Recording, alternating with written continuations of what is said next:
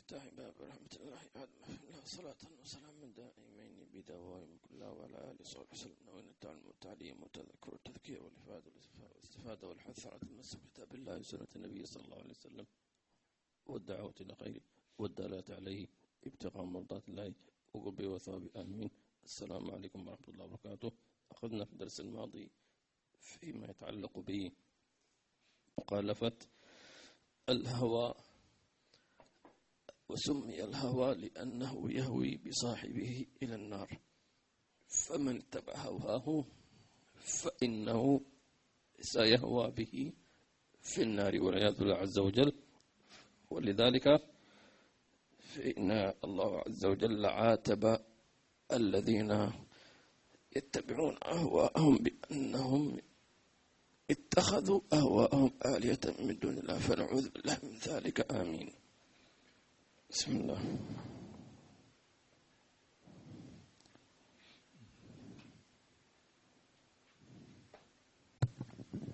بسم الله الرحمن الرحيم، وصلى الله على سيدنا محمد وعلى آله وصحبه وسلم. من كتاب الحديقة الأنيقة في شرح العروة الوثيقة في علم الشريعة والطريقة والحقيقة للإمام العلامة محمد بن عمر بن مبارك الحضرمي الشافعي رحمه الله تعالى، ونفعنا به وبكم وجمعنا به وبكم في الفردوس الأعلى، رضي الله عنكم جميعا. إلى أن قال: وعن العرباض بن سارية رضي الله عنه قال: وعظنا رسول الله صلى الله عليه وسلم موعظة وجلت منها القلوب وذرفت منها العيون، فقلنا: يا رسول الله كأنها موعظة مودع فأوصنا. قال: أوصيكم بتقوى الله والسمع والطاعة وإن تأمر عليكم عبد حبشي. فقلنا يا رسول الله كأنها موعظة مودع فأوصنا. قال: أوصيكم بتقوى الله والسمع والطاعة وإن تأمر عليكم عبد حبشي، وإنه من يعش منكم فسيرى اختلافا كثيرا، فعليكم بسنتي وسنة الخلفاء الراشدين المهديين، عضوا عليها بالنواجذ، وإياكم ومحدثات الأمور، فإن كل محدثة بدعة وكل بدعة ضلالة. رواه أبو داود والترمذي وصححه وابن حبان في صحيحه. والنواجذ بالنون والجيم والذال المعجمة الأنياب. نعم، هذا الحديث إكمالا للباب أو البيت الذي قال عنه: وعاصي المهلكات، أي اتباعا هوى والعجب والشح المطاعة لتنجو بالفلاح وبالرشاد. الاتباع يعني هو مفتاح السعادة، اتباع النبي صلى الله عليه وسلم. وأكثرنا ثباتا في الدنيا وفي الآخرة هم أكثرنا اتباعا للنبي صلى الله عليه وسلم ظاهرا وباطنا، لأن هناك من اتبع النبي صلى الله عليه وسلم ظاهرا وتركوا الاتباع باطنا، فمن اتبعه ظاهرا وتركه باطنا فلن ينجو، لأن الله عز وجل يقول على لسان النبي صلى الله عليه وسلم: قل إن كنتم تحبون الله فاتبعوني بكل شيء. فلذلك ينبغي أن نأخذ بآداب وسنن النبي صلى الله عليه وسلم. فهنا في هذا الحديث العظيم يعني الصحابي الذي روى هذا الحديث نحتاج إلى أن نركز، أن ننتبه إلى ألفاظ هذا الحديث إن شاء الله تعالى. قل: وعظنا رسول الله صلى الله عليه وسلم موعظة وجلت منها القلوب. الموعظة كما ذكرنا هي نوع من أنواع النصيحة، ولكن الموعظة في شيء فيه تحذير، تمام، فيه تحذير. الوصية بشيء يكون فيه تشجيع، أوصيك مثلا بالصلاة في أول وقتها. الوعظ يكون غالبا في التنبيه: أعظك ألا تفعل ذلك، يعظك الله أن تعودوا لمثله. فوعظنا رسول الله صلى الله عليه وسلم موعظة وجلت منها القلوب، أي خافت. فهذا يدل على أن الوعظ كان للتحذير وللتنبيه. وجلت منها القلوب. الوجل يعني مر بنا سابقا هو أول الخوف، إنما المؤمنون الذين إذا ذكر الله إيش وجلت قلوب، أي خافت. بداية الخوف يسمى الوجل، وإذا استمر يسمى رهب. وذرفت منها العيون، لأن العين إذا القلب خاف فالعين تتبع القلب، فيمكن أن يكون ذلك من الخوف أو من الرهبة، أو إذا كانت الموعظة في بشارات فيها أيضا من الفرح. لكن هنا الصحابة حينما انتهى النبي صلى الله عليه وسلم من الموعظة هذه، أول ما بادر للصحابة في فهمهم أن النبي صلى الله عليه وسلم يودعهم، فقالوا كأنها موعظة مودع. تمام. فحينما تكون هناك تحذير أو شيء وفيها يعني متوالية وفيها يعني شدة في الخطاب، فهناك معناته أنه الأمر لا يقبل إيش التهاون أو التكاسل أو غير ذلك، كأنها موعظة مودع فأوصنا. تمام. فالصحابة هنا شوف كيف الهمة العالية، لم يكتفوا بالموعظة، إنما طلبوا الوصية. تمام. نستفيد من هذا أنه مثلا لو حصلت إنسان يعطيك مثلا تنبيهات كذا كذا كذا كذا، مثلا واحد يقول لك أنا أحذرك من تضييع وقتك. تمام. هذا كلام جميل. فسأله يقول طيب ماذا توصينا بتنظيم الوقت، كيف نعمل؟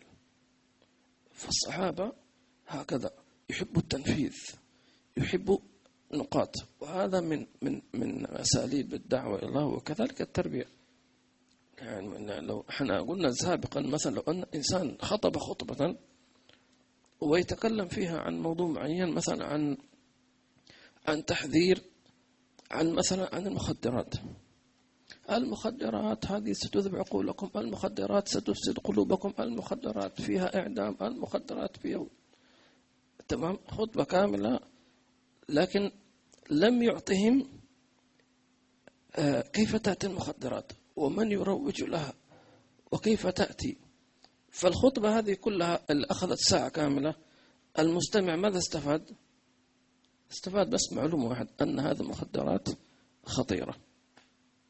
صح؟ ذلك النبي صلى الله عليه وسلم كان إذا وعظ أوجز، ثم يدخل في إيش؟ في حيز التنفيذ اللي هي الوصية. والنبي صلى الله عليه وسلم من عادته أنه يجذب الانتباه. فممكن واحد يسأل طيب لماذا النبي صلى الله عليه وسلم لم يعطيهم الوصية قبل أن يسألوها؟ فالجواب أن الداعي إلى الله عز وجل أو المدرس أو المربي يريد أن يعرف مدى تفاعل المستمعين، فإن وجدهم متفاعلين وسألوه صلى الله عليه وسلم عن المطلوب أجابهم صلى الله عليه وسلم. وهذا يكون بينك وبين يعني أبنائك وغيرهم.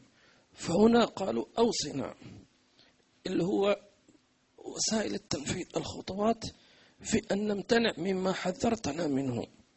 فقال صلى الله عليه وسلم أوصيكم بتقوى الله والسمع والطاعة. هنا النبي صلى الله عليه وسلم حينما أوصى الصحابة بتقوى الله، هل لم يكونوا متقين الله عز وجل؟ هل لم يكونوا يعني لا يسمعوا ولا يطيعوا؟ بلى. ولكن هنا التقوى على مراتب، لأنه في إكمال الحديث قال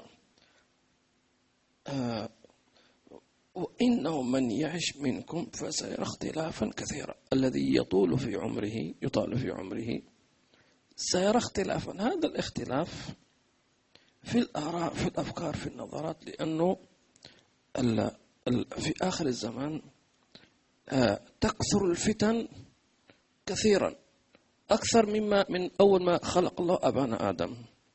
ليش؟ لأن كثرة الفتن يعني إذان بقرب الساعة، فلا بد أن الفتن تكون وراء بعض، لأنه في يقول لك مثلا في زمن محدد ولا بد تنجز هذه، فتتراكم الفتن، تتراكم مثل ما نقول في ازدحام شديد، وكان مثلا الشرطي المرور يعني موقف السير يعني، ثم بعد ذلك فتح الخط فيكون ازدحام.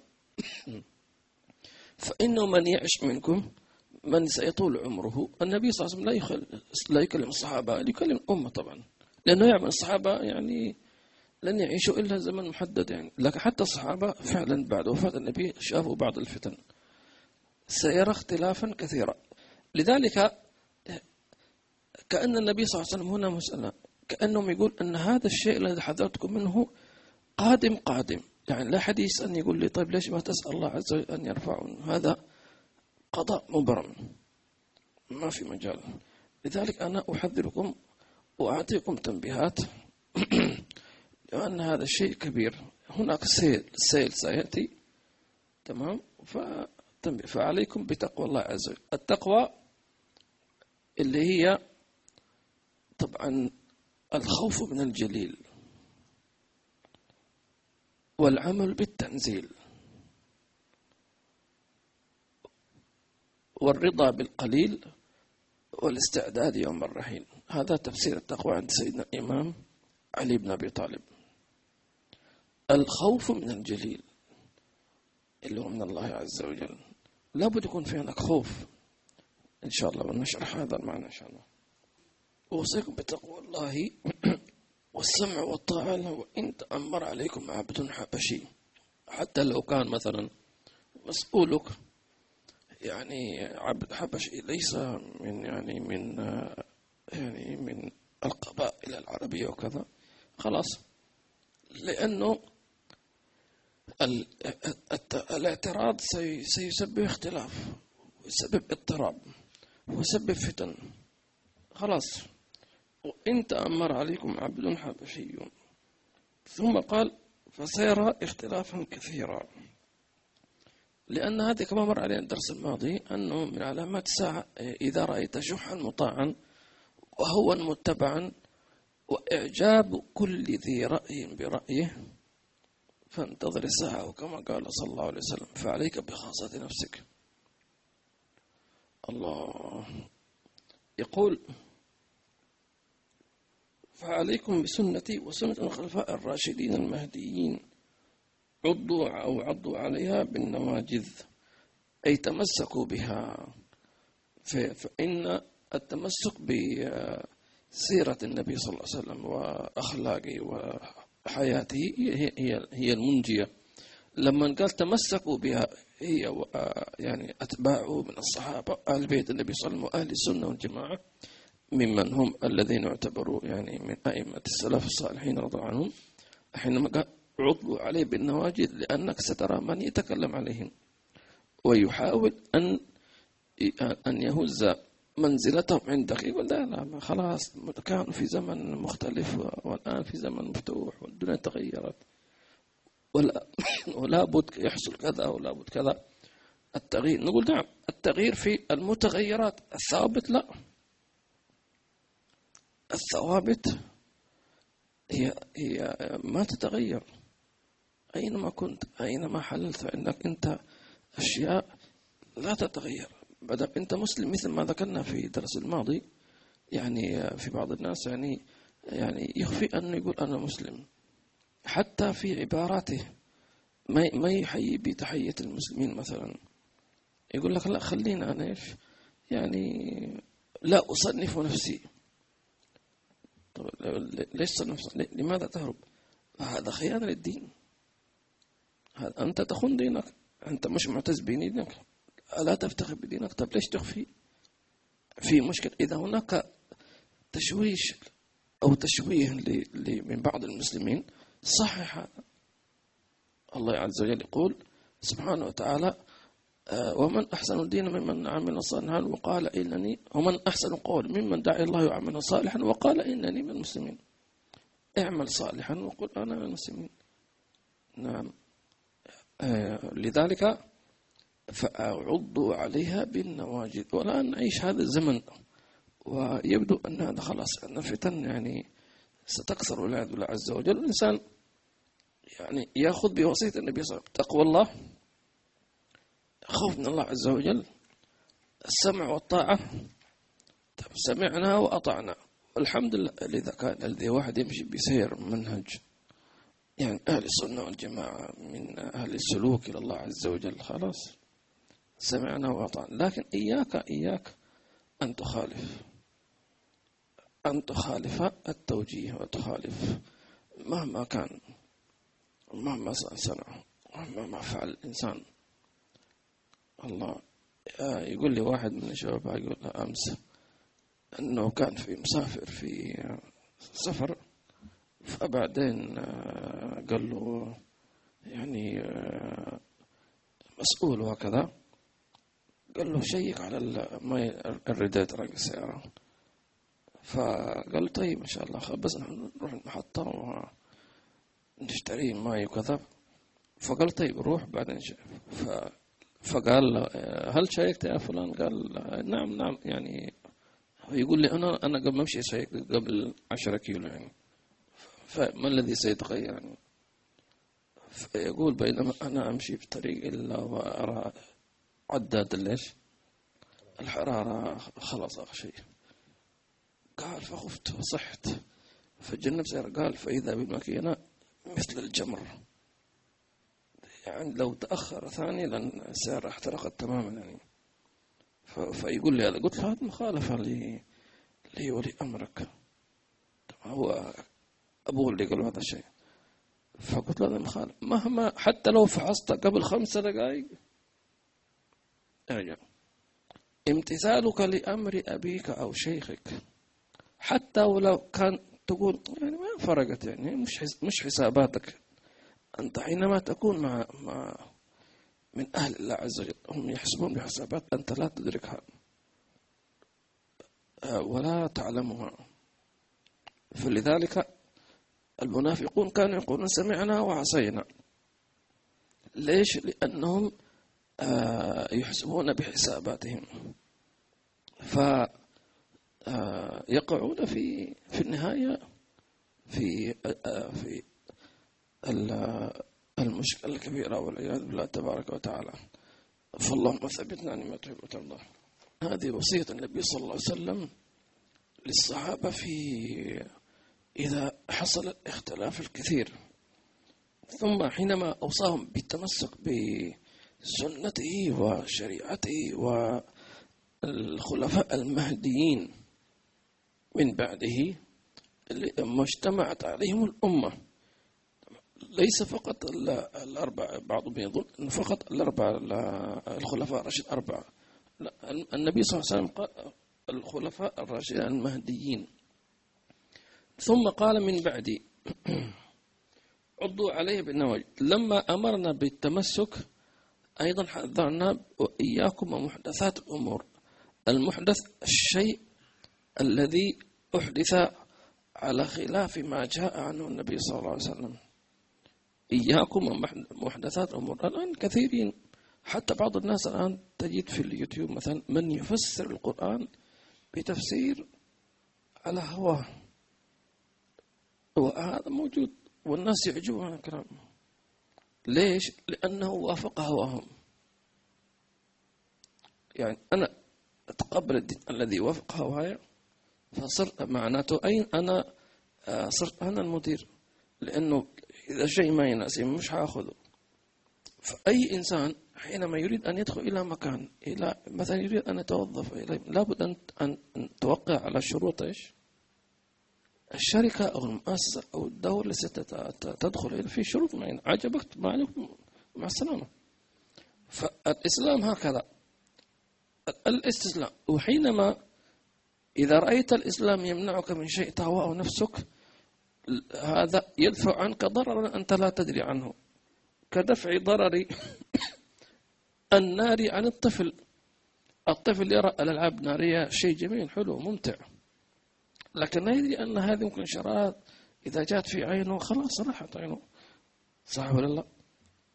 ربما يحترق، فهو لا يدري ولا يدرك. فمحدثات الأمور فإن كل محدثة بدعة وكل بدعة ضلالة. البدعة هي التي جاءت على خلاف الإسلام، على خلاف ما جاء عن النبي صلى الله عليه وسلم، بدليل أو علماء الأصول يقولون هذا حديث عام وخصصه حديثا النبي صلى الله عليه وسلم يقول طبعا البدعة هي إحداث شيء على خلاف ما جاء عن النبي صلى الله عليه وسلم أو ما أمر به النبي صلى الله عليه وسلم، خلاف. وليس معنى أن تأتي بشيء لم يفعله النبي صلى الله عليه وسلم. الذي فهم البدعة هي الشيء الذي لم يفعله النبي صلى الله عليه وسلم، فهنا هذا خطأ، لأنه فيك أشياء كثيرة جدا يعني لم يفعلها النبي صلى الله عليه وآله وصحبه وسلم، ولكنها من السنة النبوية صلى الله عليه وآله وسلم، كجمع القرآن ما كان مجموع ولا مطبوع، كان يحفظ في الصدور مثلا. طيب إذن حتى إذا فهمت البدعة عرفت موضع الخلاف. فالبدعة هي إحداث شيء على خلاف يعني عكس ما أمر به النبي صلى الله عليه وسلم. تمام. ثم هذا الحديث وكل بدعة ضلالة، بعض مقاخص كل بدعة أي كل محدث ضلال، نقول لا، هناك اختلاف في اللغة واختلاف في الشرع. اختلاف اللغة مثلا، سأعطي مثال. لو قال لك شخص، ركزوا في هذا في اللغة العربية، لا تنظر إلا إلى المحارم،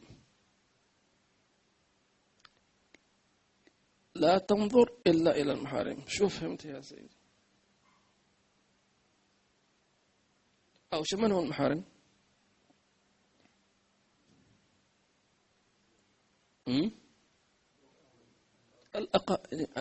المقصود المحارم اللي هم أقاربك من النساء اللواتي هن محرم عليك.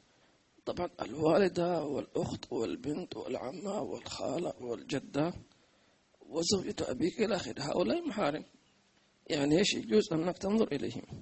واضح؟ طيب حينما يقول لك لا تنظر إلا إلى المحارم، معنى إيش؟ عن إيش؟ النساء، صحيح. لكن لو واحد قال أنا الجلاء مش هنظر إليه، ليش يقول له؟ قال لي لا تنظر إلى المحارم، هل معنى أنه لا تنظر أبدا إلى أي شيء؟ لا، المقصود لا تنظر من إيش؟ من النساء. فهنا كل محدثة أي فيما جاء من إيش؟ العبادات التي على خلاف ما جاء النبي صلى الله عليه وسلم. فحديث الذي خصصها اللي هو قول النبي صلى الله عليه وسلم من أحدث في أمرنا هذا ما ليس منه.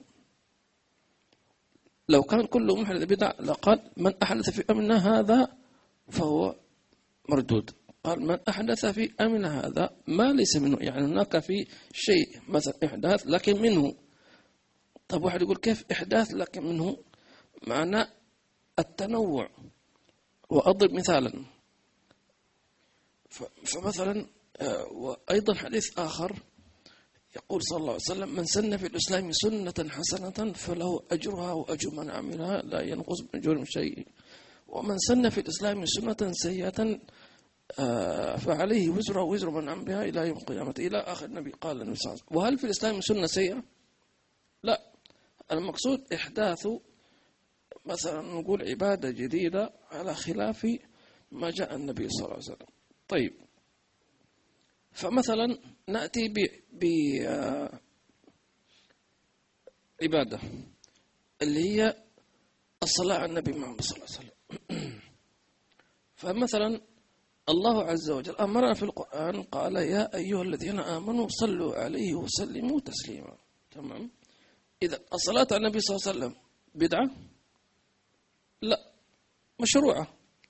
طيب أنا فكرت مثلا، قلت أنا مثلا سأعمل مجلس وسأدعو في أصدقائي وسنقرأ مثلا أو نصلي على النبي صلى الله عليه وسلم مع بعض، فهل هذه بدعة؟ لا. ليش؟ لأن الله عز وجل البدعة هو إحداث عبادة، فأنا ما أحدث عبادة، إنما الله عز وجل حينما أمرنا بصلاة على النبي صلى الله عليه وسلم لم يقل، لم يحدد، فصلي على النبي إذا صليت على النبي لوحدك صليت على النبي مع أصحابك، فالعبادة هي موجودة اللي هي الأصل الصلاة على النبي صلى الله عليه وسلم، ولكن الاختلاف في إيش؟ في الكيفية، في التنوع. فالكيفية والتنوع هذا مفتوح لك المجال، مثل ذكر الله عز وجل يا أيها الذين آمنوا اذكروا الله ذكرا كثيرا. هل حدد؟ ما حدد. تذكر أنت لوحدك مع جماعة بالسر بالجهر. تمام. فهذا مفتوح له المجال. فلذلك نقول أن البدعة هي إحداث عبادة على خلاف ما جاء النبي صلى الله عليه وسلم. أما الاجتماع على الذكر فهذا هو الأصل عن النبي صلى الله عليه وعلى آله وصحبه وسلم. هذا باختصار شديد. قال الإمام الغزالي رحمه الله تعالى: اعلم أن مفتاح السعادة اتباع السنة والاقتداء برسول الله صلى الله عليه وسلم في جميع مصادره وموارده وحركاته وسكناته، حتى في هيئة أكله وشربه وقيامه وقعوده ونومه. ولست أقول ذلك في أمور العبادات فقط، بل وفي أمور العادات، فبذلك يحصل الاتباع المطلق. ولعلك تشتهي الوقوف على السبب المرغب في اتباع السنة، فاعلم أن شرح ذلك يطول، لكن ينبغي أن تفهم أن ذلك ينحصر في 3 أنواع. هنا نقل المؤلف رحمه الله تعالى كلام الإمام الغزالي في مفتاح السعادة. اعلم أن مفتاح السعادة اتباع السنة، فإذا لم يكن لديك المفتاح فما في سعادة. ثم قال الاقتداء برسول الله صلى الله عليه وسلم في جميع مصادره وموارده وحركاته وسكناته، حتى في هيئة أكله وشربه وقيامه وقعوده ونومه. وقس على ذلك في كلامه وفي لباسه وفي طيبه وعطره. كل هذا الاتباع يسمونه الاتباع المطلق. في ناس اتبعوه فقط في العبادات، لكن هذا اتباع ناقص. يعني اتبعوا في الصلاة في الوضوء وهكذا، هذا كل المسلمين مشتركين في ذلك. وفي ناس زادوا على ذلك اتبعوه في اللي هي السنن. ممكن واحد يتبع في الفرض، لكن السنة ما يتبع النبي صلى الله عليه وسلم. ثم منهم من زاد على ذلك فيتبع في الفرائض وفي السنن وفي العادات، اللي هي عادات الإنسان الطبيعي، اللي هو يأكل ويشرب ويلبس وإلى غير ذلك. فيتبع النبي صلى الله عليه وسلم في نومه وفي يقظته وفي لباسه. ثم زياد على ذلك اتباع النبي صلى الله عليه وسلم في الترك. هنا يعني كلما زدنا اتباعا كلما صار الموضوع أضيق، لأنها تدخل فيما يحبه النبي صلى الله عليه وسلم. تمام.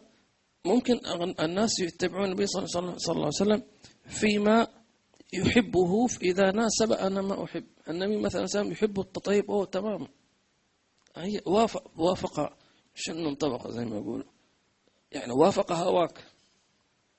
تمام. حقيقة الاتباع أن تتبعه فيما يحب وكنت تكرهه. تمام. عفوا، أن كنت أن تتبعه فيما تحبه أنت وكان يكرهه رسول الله صلى الله عليه وسلم، فتدع ما تحب لما يحب. هنا تبدأ الخصوصية. وأن تحب ما يحب ولو لم تكن تحبه. واضح؟ أن تحب ما يحب ولو لم تكن تحبه. كما سيدنا أنس كان ما يأكل الدب القرع، ولكن قال لما شفت النبي صلى الله عليه وسلم يتتبعها أحببتها. مش أكلتها، أحببت. ممكن أنا أكل شيء لكن ما أصغر، لكن شفت شيخي أكل هكذا، يلا خلينا نأكل. تبلع بس بسرعة عصير أنا شيء، ويقول أنا تبعت شيخي ما شاء الله. لا، مش هكذا. أنت اتبعته ظاهرا، لكن في نفسك تقول أنا مررت نفسي دحين. أو شيخك يحب مثلا سبايس، يحب البهارات شيء، وأنت أكلت فعينك حمرت. كيف الحال؟ مبسوط؟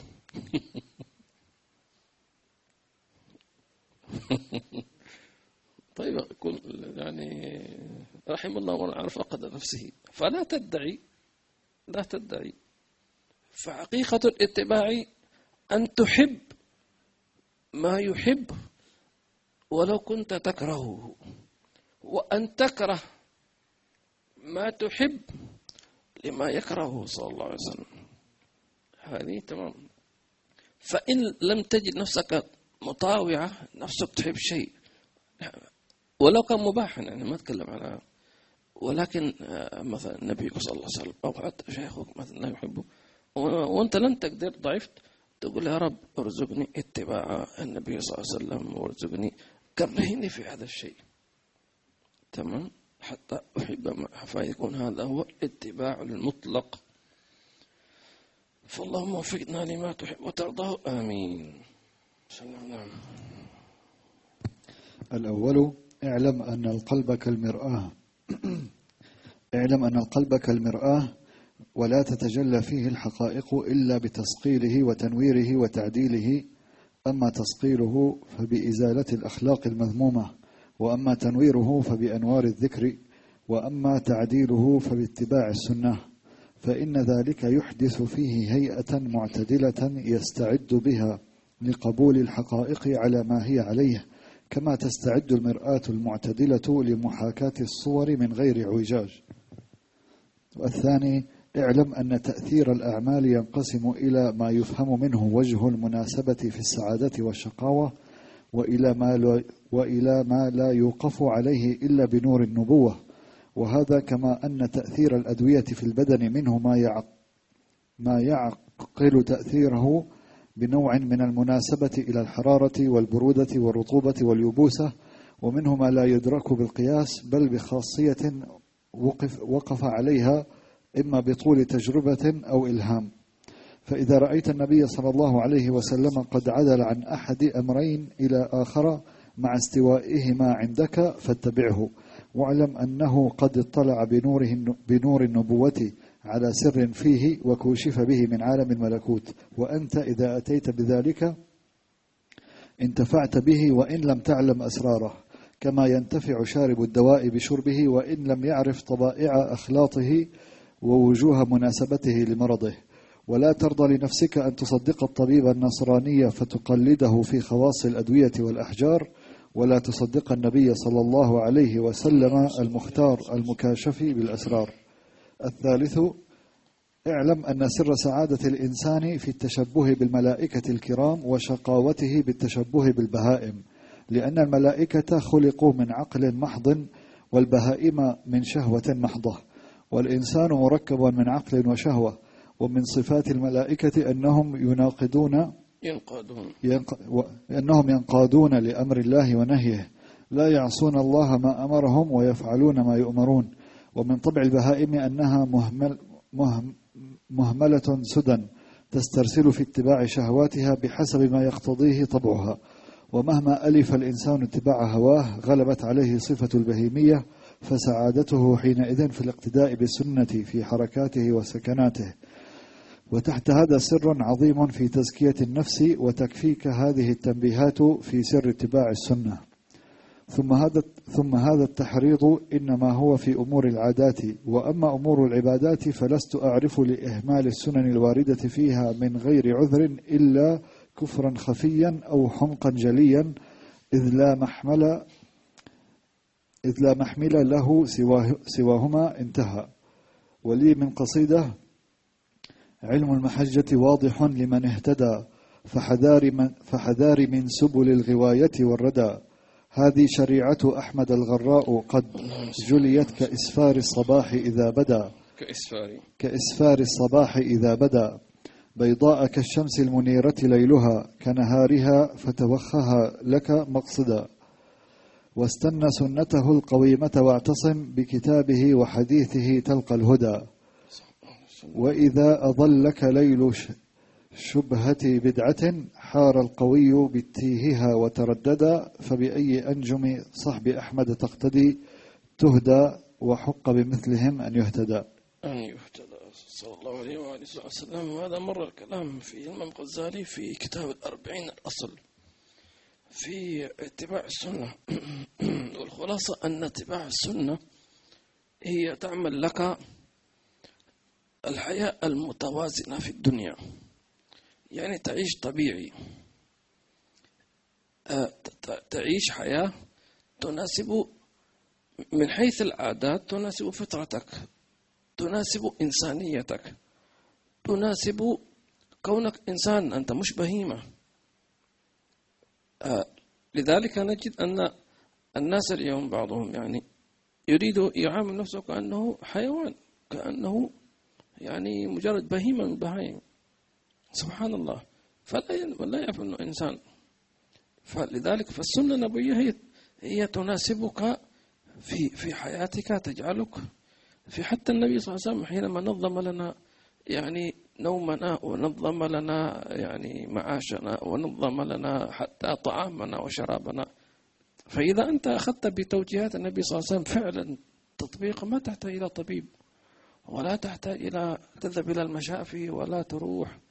إذا اتبعت النبي صلى الله عليه وسلم فعلا بحذافيرها، ولكن غلبتنا شهواتنا فخالفنا النبي صلى الله عليه وسلم، فاضطر الإنسان يروح، اضطر الإنسان أن يفعل كذا، وأن يتناول أدوية بسبب مخالفته لتوجيهات النبي صلى الله عليه وسلم. لذلك لماذا ظهرت الأمراض في آخر الزمن؟ لكثرة مخالفة أصلا. بينما السلف الصالحون يعني لو ننظر إلى حياتهم ما فيها مثلا تعقيم، اللي هو الذي حياتهم طبيعي عادي، لكن سبحان الله يتقون الله عز وجل. لذلك أول مخالفة هي مخالفة الله ورسوله في المعاصي، ثم بعد ذلك تأتي المخالفة في الآداب والسنن إلى آخره، حتى يكون إنسان ينحرف انحرافا تاما. فلذلك السنة النبوية هي سعادتك في الدنيا كإنسان، سعادتك في الآخرة كمؤمن عبد من عباد الله سبحانه وتعالى. والحمد لله رب العالمين. كل من سلم علينا ونقول عليكم السلام ورحمة الله وبركاته. الله يجزيكم خير، بارك الله فيكم.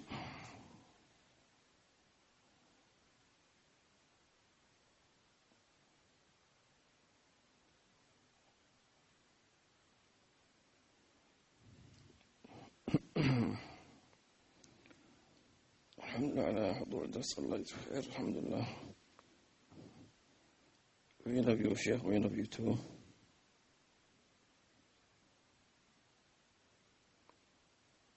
السلام عليكم ورحمة الله وبركاته من تايلاند. وعليكم السلام ورحمة الله وبركاته. حياكم الله.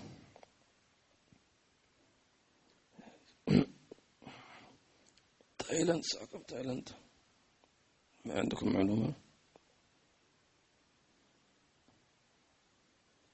أظن زي سنغافورة ماليزيا تقريبا. سوري 12. أوه ما شاء الله. قيام الليل. أنت أخ إسماعيل، أنت في قيام الليل ما شاء الله. سميرة عليكم السلام وبركاته. سيد عادل يقول ذكرت الفتن تزايد، كثير من الناس حاليا يعانون من شدة الفتن الحالي أمراض والرزق وإدمان على الإنترنت ولعب بفتاوى ونرو توضيح التحصين وتقوية اليقين. هذا هو نفس كيفية التحصين، هي مثل ما قال النبي صلى الله عليه وسلم تقوى الله. أن الإنسان إذا سمع فتوى أن يتبع الفتوى الأقرب للتقوى. استفتي قلبك وإن أفتوك. ومن علاماتها أنك تتبع الفتوى التي ربما تخالف ما تهواه نفسك. أنت مثلا هذه فتوى تعجبك، أو هذه فتوى تعطيك أريحية، أو تمام، هنا في خلل، فاتبع الفتوى التي تخالف نفسك لأنها تكون أقرب للصحة. طبعا فيها تفاصيل، يعني مش أي فتوى.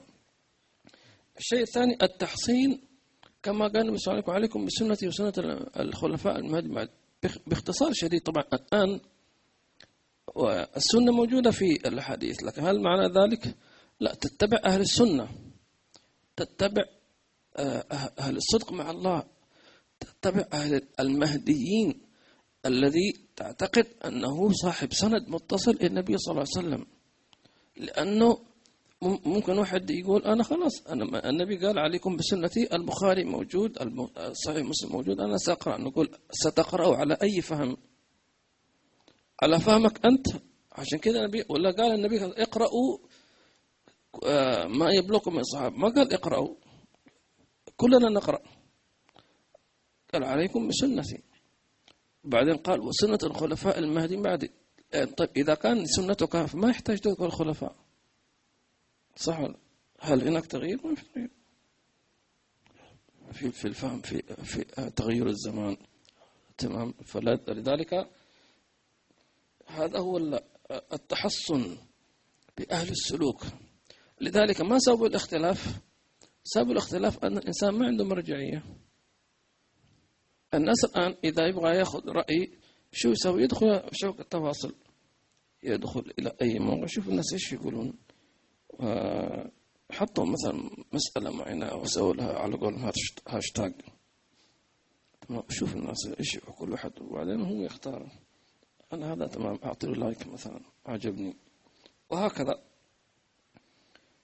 وتقوية اليقين أنه يكون بتدبر القرآن الكريم، تدبر القرآن وتلاوته وتعلمه. لا يكفي أن تتعلم مخارج الحروف يا جماعة الخير. بعض الناس يظن أنه النبي صلى الله عليه وسلم يقول خيركم من تعلم القرآن. نقول افهم الحديث، تعلم القرآن، ما قال تعلم قراءته. تعلم القرآن، تعلم تلاوته، نعم، تعلم أحكامه، تعلم توجيهه، هذا كله تعلم. حينما نجتمع على تفسير القرآن، هذا مش تعلم؟ تتعلم القرآن. لا يكفي أن تتعلم مخارج الحروف والتجويد، على عين ورأس التجويد، وهذا مهم، لكن لا يكفي. هذا جزء، نعم، جزء من معاني خيركم من تعلم القرآن وعلمه. أما تتعلم أحكام شريعة، هذه التي تزيد في اليقين. القرآن الكريم كثرة الذكر الله تبارك وتعالى، عدم الدخول في المهاترات والاختلافات، ويقول لك أعطيني رأيك. شو رأيي؟ مش رأيي. لما بعض الناس يقول لك إيش رأيك في إيش؟ هل أنت من أهل الرأي؟ يسوي لك مثلا استبيان، يقول لك خلينا نشوف الناس في الشارع ايش يقولون، هل تاخذ رأيه ولا؟ هكذا الناس يعيشون على حسب الكثرة، وتحصل واحد مش فاهم سؤالك أصلا، ويسووا له بعدين كاميرا خفية على قولهم. استهتار بالناس، موجود ولا مش موجود؟ والناس فرحانين، يقول لك شوف الرأي الناس. مين الناس؟ تأخذ أهل الرأي، مش تقول إيش رأيك في كذا كذا. هل هذا الذي تستشيره تأخذ رأيه هل يفهم هذا الشيء؟ هل هو متخصص في هذا الشيء؟ هل هو يعي هذا الشيء؟ سبحان الله.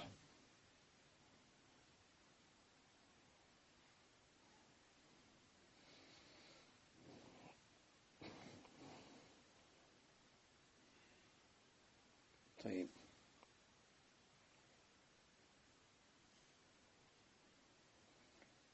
الله عليك السلام وبركاته. السكينة تقول حياتنا قصيرة وفي زمننا صعب، واحد يلتزم في أوامر الله والعبادة كما أراد الله مع صفاء القلب والإخلاص من غير حقد. أشوفها صعب أن تتوفق وتكون في تعاقب الأعمال. لا، اسمحي لي، أنت مخطئة في ذلك، مخطئة في الفهم، لأن الله عز وجل حينما أمرنا بشيء نستطيعه. لا يكلف الله نفسا إلا وسعها، لا هناك صعوبة. حينما نقول مثلا يلتزم بأوامر الله عز وجل، ما هي أوامر الله عز وجل؟ عندنا 5 بالنسبة للشريعة، تمام. في أحكام الشريعة طبعا أوامر كثيرة الإنسان يتعلمها، تمام. إذا إنسان مسلم جديد أسلم، دخل في الإسلام، يتعلم شوي شوي، تمام. فكل ما تعلم شيئا أتقن. حتى النبي صلى الله عليه وسلم إنه لما كان الصحابة يأتيهم واحد أسلم أو أعلن إسلامه يعلمونه الإيمانيات. فالنبي صلى الله عليه وسلم يقول إن هذا الأمر إن هذا الدين متين فأولوا فيه برفق، ولن يشاد هذا الدين أحد إلا غلبه. هي لا تشد عن نفسك، لأن كل ما شد عن نفسك صار حكم آخر.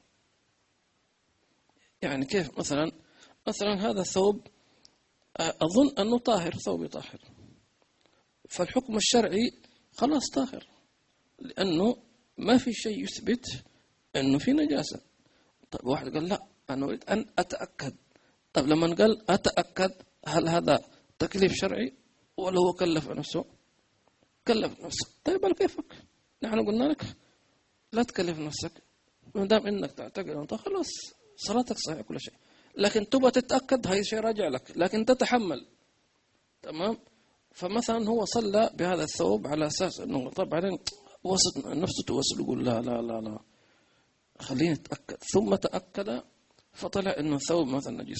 الان الشرع يقول له اقضي صلاتك كلها، تمام، لأنك شددت في غير محله، تمام. أو مشيت في بيت واحد فوجدت بلل، قلت يمكن هذا بول، عفوا، نقول هذا ممكن يكون ماء، ممكن يكون عصير، ممكن يكون شاي، ممكن يكون كذا. ليش اخترت واحد؟ فأنت قلت أنا حتأكد يا صاحب البيت، عندك أطفال؟ أيوة. في أحد بال هنا؟ متى بالنا؟ يلا خذ تقرير. فشدد على نفسه، كلما شددت صار حكم آخر. واضح؟ كان عندنا في حضرموت هكذا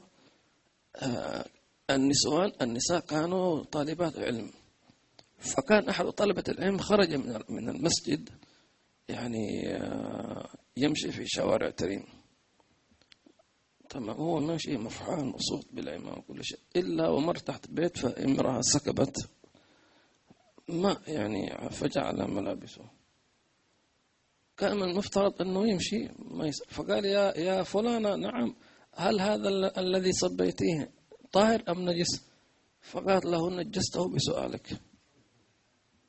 فقيها خلاص، لو لم تسأل ما لك حكم شرعي، لكن ما دام أنه سألت أيوة نجس، يلا روح ارجع، فنجسته بسؤالك فعلا.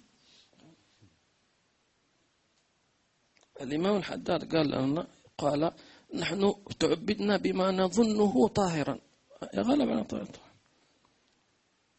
مش بما نعتقده 100%. لا، تبغى تتأكد 100%، هذا شيء راجع لك أنت، لكن تتحمل ما يترتب على هذا. بعد تقول يا ريتني ما تأكدت. فيا أخت سكينة، خذي بالأوامر بالتدريج شوي شوي، تمام. الأمور طيبة ما فيها أي. إذا سمعت كلام السلف الإخلاص فهم يتكلمون على مراتب عالية، فطبعا يبدأون بالتدريج بالتدريج بالتدريج، والمسألة تأخذ أول شيء نخلص لله عز وجل حتى في طلب الثواب، بعدين ثم نتدرج أن نطلب رضوان الله تبارك وتعالى، فما في صعوبة إن شاء الله تعالى. ماذا تنصحنا في زمن ليس فيه ميزان ويحصل ويفق؟ عليك باتباع أهل السند المتصل.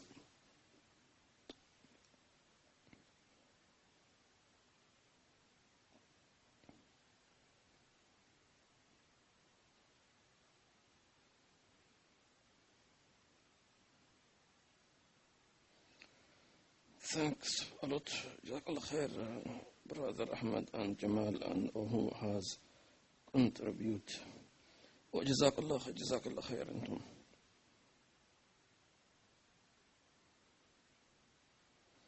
الحمد لله، السنة النبوية سألك في الدنيا كإنسان وسألك في الآخرة كعبد مؤمن. نعم الحمد لله.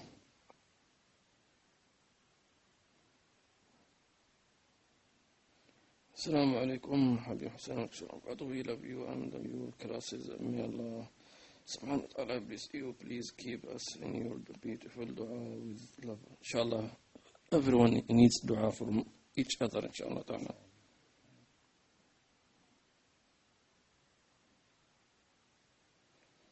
السلام عليكم. وعليكم السلام. الحج محمد صالحين، ما شاء الله.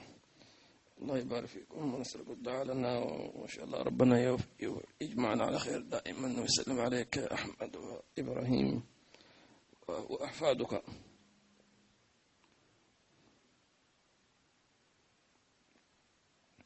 جزاكم الخير حبيب حسين and brother Ahmad and Jamal and that help with these classes. May Allah accept it from all of you. إن شاء الله آمين. الله إن شاء الله آمين. الله إن شاء الله يستجيب الدعوات. عمر وعليكم السلام ورحمة الله وبركاته من بلاد الشام. تقول رجعنا يوم أربعاء. ما شاء الله رجعوا. عمر رجعوا.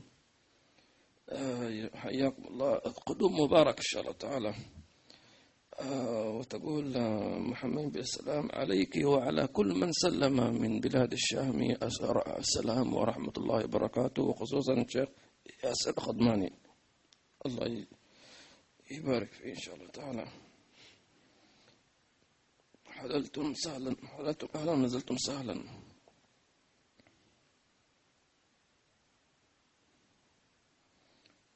محمد عمر جزاك الله خير. محمد شبير سيدي، how do we reduce unwanted thoughts or change to good thanks؟ كيف نخفض أو نقلل من الأشياء الغير مرغوبة؟ كيف نغيرها إلى نعم. تنظر ما هي الأشياء التي تخطر على بالك التي هي لا يحبه الله ورسوله. ربما إنسان تخطر على أشياء هو يعلم أن الله ورسوله لا يحبهم، ولكن النفس تحبها، فهنا يقول أعوذ بالله من الشيطان الرجيم. الذي تستطيع أن تصرفه اصرف، لا تفكر، لا تسترسل في الفكر فيه. تمام، هذا أقل شيء. وأعلى منه إذا جاءك خاطر لا يرضي الله ورسوله، افعل عكسه.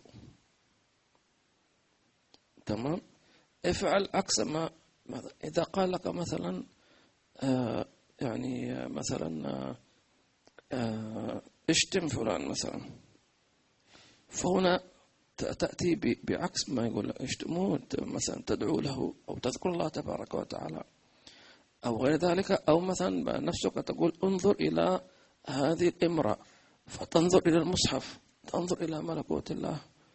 تمام، وهكذا. فأيضا الأشياء التي تأتي الإنسان من أفكار أو الأفعال لا يكتفي أن يكرهها، بل يعاقب نفسه، يحاسبها. من أين أتى هذا التفكير؟ احنا لو تذكروا دائما نكرر هذا المثال. لو أن إنسانا مثلا وجد عفوا مثلا فأرا في بيته، فهنا أول شيء يحاول أن يقتله أو يخرجه. هل يكفي ذلك؟ ما يكفي ذلك. ما هي الخطوة الثانية؟ يقول من أين، كيف دخل؟ صح ولا لا؟ أوكي أنت قتلته، طيب ممكن يكون يأتي واحد ثاني في فتحة مثلا، فكذلك الإنسان المؤمن حينما تأتيه خواطر شيطانية أو كذا إذا كثرت معناته هناك في خلل دخل منه الشيطان. فهنا من أين أنا يقول مثلا أنا ما كنت أفكر هذا التفكير السلبي مثلا، كيف جاء في خلل. ممكن هو يحاسب يقول أنا الحمد لله أصلي وأقرأ القرآن وكل شيء، فيظن إنه مثلا إنه أنا الحمد لله يعني ما أصل، لا، ممكن تكون دخل الشيطان من ترك سنة. فالسنة تعتبر كحصانة لك من الشيطان. الفرض لا، الفرض حفاظك على الفرائض يعني تضمن لك إن شاء الله يعني دخول جنة، أفلح إن صدق كما كان النبي صلى الله عليه وسلم. لكن السنة تحفظ لك من الشيطان. ليش؟ لأن شوف ركز لما يقول النبي صلى الله عليه وسلم فإن الشيطان لا يتمثل بي. النبي يتكلم عن إيش؟ عن رؤيا في المنام. من رآني في المنام فقد رآني حقا. فإن الشيطان لا يتمثل بي. ليش؟ لأنه ما يقدر. هذا في رؤيا في المنام. فلذلك في اتباعك لسنن في الدنيا ما يقدر الشيطان. إذا ما قدر على أن يتشكل في صورته الخيالية في المنام، فكيف أن يقدر يدخل إليك من خلال أذهب وسنن مثلا. لذلك قالوا إذا صليت بدون سواك فقد فتحت للشيطان فتحة أو مدخل. إذا نمت من غير وضوء ما يكفي أنا قلبي طاهر وأنا قلبي ما في حسد ولا حقد وأنا أحب للناس ما أحب نفسي، لكن على غير وضوء. نقول هناك مدخل للشيطان. لا إله إلا الله محمد صلى الله عليه وسلم. هذه تسأل وعليكم السلام وبركاته. سيدي لو امرأة سألت أختها تفريجا لكربة وفجأة رأت أنها استعمت المال في غير فك هذه الكربة،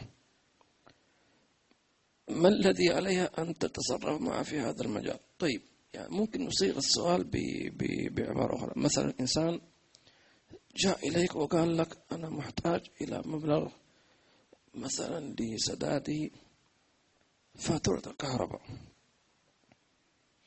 فقلت طيب حاضر كم الفاتورة؟ قال مثلا 1000 درهم، تفضل. فأنت أعطيته بنية إيش؟ أن يسدد إيش؟ فاتورة الكهرباء. فجاء هو مثلا أخذ هذا المال واشترى به مثلا طعاما. طيب ما الحكم؟ أول شيء الذي أنفق أخذ ثوابه كاملا، لأن الأعمال بالنيات. بل حتى لو كان لا محتاج وكان يكذب، بس يريد هكذا يضحك على الناس أنا محتاج والله يأخذه. إذن فأنت أيتها الأخت التي تبرت لأختها بهذا المال بنية تفريج الكربة ولكن لم تستخدمها، أخذت الثواب كاملا إن شاء الله تعالى إذا أخلصت في النية. ثانيا، الله، كيف عرفت أن لم تستخدمها في هذا؟ كيف عرفت؟ يعني يمكن هناك بينك وبين حدث معين، يعني تريد شيء معين، تشتري شيء فتشتري شيء آخر. أنا لا أدري التفاصيل، لكن كيف عرفت أن لم تستخدم هذا؟ ربما احتفظت بهذا المال للكربة في وقتها مثلا، واستخدمت مالا آخر. ممكن مثلا واحد يقول أنا أحتاج 1000 درهم، ليس معناه أنه ما عنده، ومثلا هو عنده 1000 درهم لمثلا تسديد شيء آخر. ممكن مش ممكن، يعني خاص 1000 درهم مثلا للبترول و1000 درهم مثلا لفاتورة الاتصالات. واضح؟ فمثلا أنت أعطيتها على أساس تسدد فاتورة الكهرباء فوجدتها مثلا اشترت طعما، فليس معنى أنه 1000 درهم اشترت بها هي 1000 درهم تبعك يعني. واضح؟ الشيء الثالث، لو فرضنا لو هي استخدمت المال هذا الذي أنت أعطيتها في القربة، إذا استخدمتها في شيء مباح خلاص. نعم إذا في حرام ممكن تسألي تقول يا أختي في الله معلش أنا مجرد سؤال، يعني أنت اشتريتي كذا هذا لا يجوز، يعني من باب الأدب. وإلا فإن كما يقول العلماء دع المحتاج يتصرف في المال كما هو يرى وضعه. لذلك لا يجوز مثلا واحد يقول أنا عندي مبلغ زكاة ويقول مثلا وسأعطيه مثلا يقول أنا أعرف بيوت فقراء أو مساكين أو محتاجين، فأقول أنا بدل ما أعطيهم فلوس هذه خوفا إنه يصرفوها كذا، فأنا حقول لهم هذه الفلوس سأعطيكم إياها، سأسدد بها فواتير الكهرباء مثلا، أو أعطيكم هي على مثلا على أقساط شهرية. واحد عنده زكاة 10,000 درهم، فقال لا بدل ما أعطيه 10,000 درهم جي بعثرها هنا وهناك، أنا بعطيك شهريا 1000 درهم. هل يجوز؟ لا، ما يجوز، لأن هذا المال هو حق للفقير له التصرف فيه، يعتبر كالراتب. لذلك سماه القرآن وفي أموالهم إيش؟ حق. هذا حق، هو مالك من حيث الكسب، لكن هو جعل الله لمالك هذا حق للفقير. تمام؟ ليش؟ لأنه أعطاك ولم يعطي هذا. مش إنه معناه إنه حرمه. حتى واحد يقول طيب ليش الله ما حرمك؟ العطية هنا نفسها واحدة. واحد يقول طب أنا هذا فلوسي، هذا مش فلوسك، أنت برضو موظف في وظيفة تستلم راتب بيتوقف على عمل. هذا العمل لو أنت لم تعمله لم يعطك هذا المخصص من الراتب، أو يخصم منك، أو حتى تفصل من العمل. هي حق. فالفقير حقه عليك لأن الله أعطاك. واضح؟ فلذلك قسم الله النبي صلى الله عليه وسلم الحقوق على كثير، في حق الزوجة وحق الأولاد وحق الجيران وحق الوالدين وحق الأقارب. قال سبحانه وتعالى وآت ذا القربى حقه والمسكين وابن السبيل ولا تبذر تبذيرا. الله. نعم، في حالة واحدة، إذا مثلا عندك فلوس زكاة مثلا وتريد أن تعطيها لبيت معين، ولكن تريد أن تخصصه على أقساط شهرية، فإيش تسوي؟ تقول لهذا المسكين، تقول له أنا عندي زكاة مثلا 10,000 درهم، ولكن أنا أقترح أن أعطيك إياه على أقساط، شو رأيك؟ إذا وافقت ما في مشكلة، لأن هذا حق. أيضا إذا أردت أن تتصدق بصدقة فلا تشترط على الشخص، هذا للبترول أنت ضيقت عليه، فدع المحتاج يعمل هذا المال على ما يراه مناسبا له. نعم.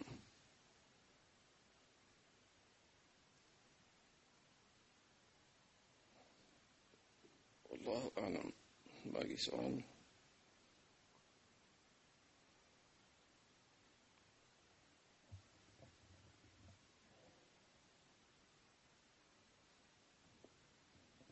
يقول if the dars and Isha prayer in masjid happens at the same time, which one do we have to prefer, especially if someone who didn't have إيش مأموم to pray. نعم، إذا صادف درس في وقت صلاة العشاء أو أي صلاة مثلا، فهنا الصلاة إذا وقتها طويل وعندك جماعة عندك في البيت، فتصلي جماعة في البيت ممكن حتى لا يفوتك الدرس، لأن الدرس محدد بوقت معين. أما إذا كان تصلي في المسجد، إذا كان تتابع درس مثلا مسجل مش عن مباشر مثلا، فيمكن أن توقفه تصلي وترجع. فهنا إن كان سيتفكك المجلس بالصلاة مثلا في المسجد، نقول صلي، يمكن أن يجوز أن تصلي في البيت جماعة، لكن إذا ما عندك جماعة فتصل، أو لم مثلا لا يوجد عندك أحد، فهنا تصلي في المسجد. نعم، ثم تتدارك الدرس إذا فاتك وتسأل من حضر من الحاضرين. يقول عدنا، وعليكم السلام وبركاته، عدنا بعد سفر دام الشهر، نرجو منكم الدعاء الوالدة كانت بعافية. الله إن شاء الله أسأل الله عز وجل أن يطمنك على أمك، وأن ترى فيها الصحة والعافية وترجع إلى صحتها إن شاء الله تعالى. جميع مرضانا ومرضى المسلمين آمين في خير وطول عافية. وهنيئا لك خدمة الوالدة.